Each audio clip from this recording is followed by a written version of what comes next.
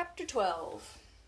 The sky was a ragged blaze of red and pink and orange, and its double trembled on the surface of the pond like color spilled from a paint-box.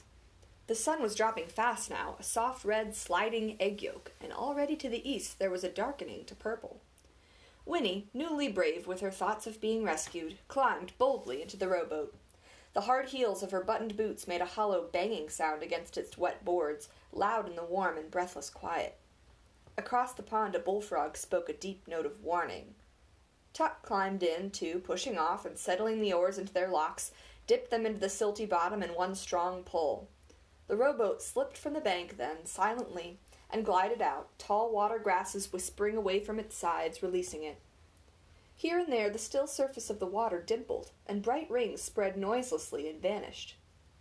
"Feeding time," said Tuck softly. And Winnie, looking down, saw hosts of tiny insects skittering and skating on the surface. "Best time of all for fishing," he said, "when they come up to feed." He dragged on the oars. The rowboat slowed and began to drift gently toward the farthest end of the pond. It was so quiet that Winnie almost jumped when the bullfrog spoke again. And then, from the tall pines and birches that ringed the pond, a wood thrush caroled. The silver notes were pure and clear and lovely. "Know what that is all around us, Winnie?" said Tuck, his voice low. "Life. Moving, growing, changing, never the same 2 minutes together. This water, you look out at it every morning, and it looks the same, but it ain't. All night long it's been moving, coming in through the stream back there to the west, slipping out through the stream down east here, always quiet, always new, moving on. You can't hardly see the current, can you? And sometimes the wind makes it look like it's going the other way, but it's always there. The water's always moving on, and someday, after a long while, it comes to the ocean." They drifted in silence for a time. The bullfrog spoke again, and from behind them, far back in some reedy, secret place, another bullfrog answered.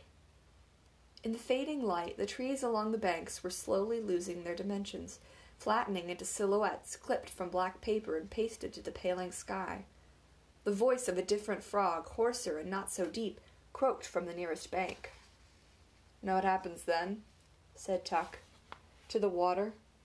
The sun sucks some of it right up out of the ocean and carries it back in clouds, and then it rains, and the rain falls into the stream, and the stream keeps moving on, taking it all back again. It's a wheel, Winnie. Everything's a wheel, turning and turning, never stopping. The frogs is part of it, and the bugs, and the fish, and the wood thrush, too. And people. But never the same ones. Always coming in new, always growing and changing, and always moving on. That's the way it's supposed to be. That's the way it is." The rowboat had drifted at last to the end of the pond, but now its bow bumped into the rotting branches of a fallen tree that thrust thick fingers into the water. And though the current pulled at it, dragging its stern sideways, the boat was wedged and could not follow. The water slipped past it, out between clumps of reeds and brambles, and gurgled down a narrow bed, over stones and pebbles, foaming a little, moving swiftly now after its slow trip between the pond's wide banks. And farther down, Winnie could see that it hurried into a curve around a leaning willow and disappeared. "It goes on," Tuck repeated, "to the ocean. But this rowboat now, it's stuck.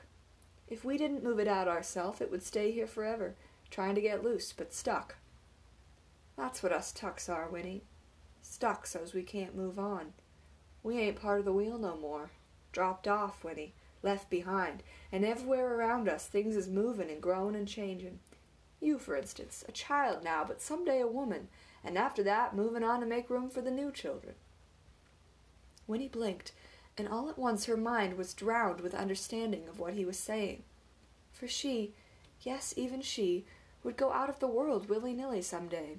Just go out, like the flame of a candle, and no use protesting. It was a certainty. She would try very hard not to think of it, but sometimes, as now, it would be forced upon her. She raged against it, helpless and insulted, and blurted at last, "I don't want to die." "No," said Tuck calmly, "not now. Your time's not now. But dying's part of the wheel, right there next to being born.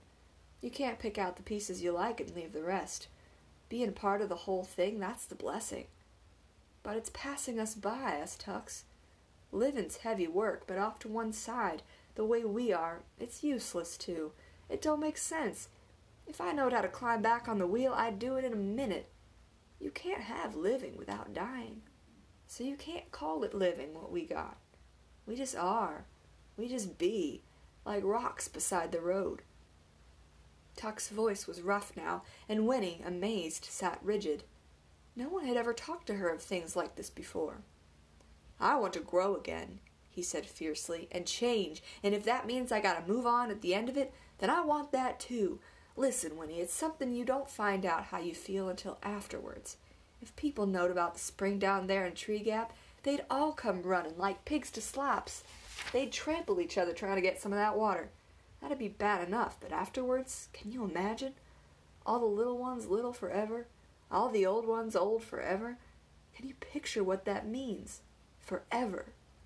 The wheel would keep on going round, the water rolling by to the ocean, but the people would have turned into nothing but rocks by the side of the road, 'cause they wouldn't know till after, and then it'd be too late.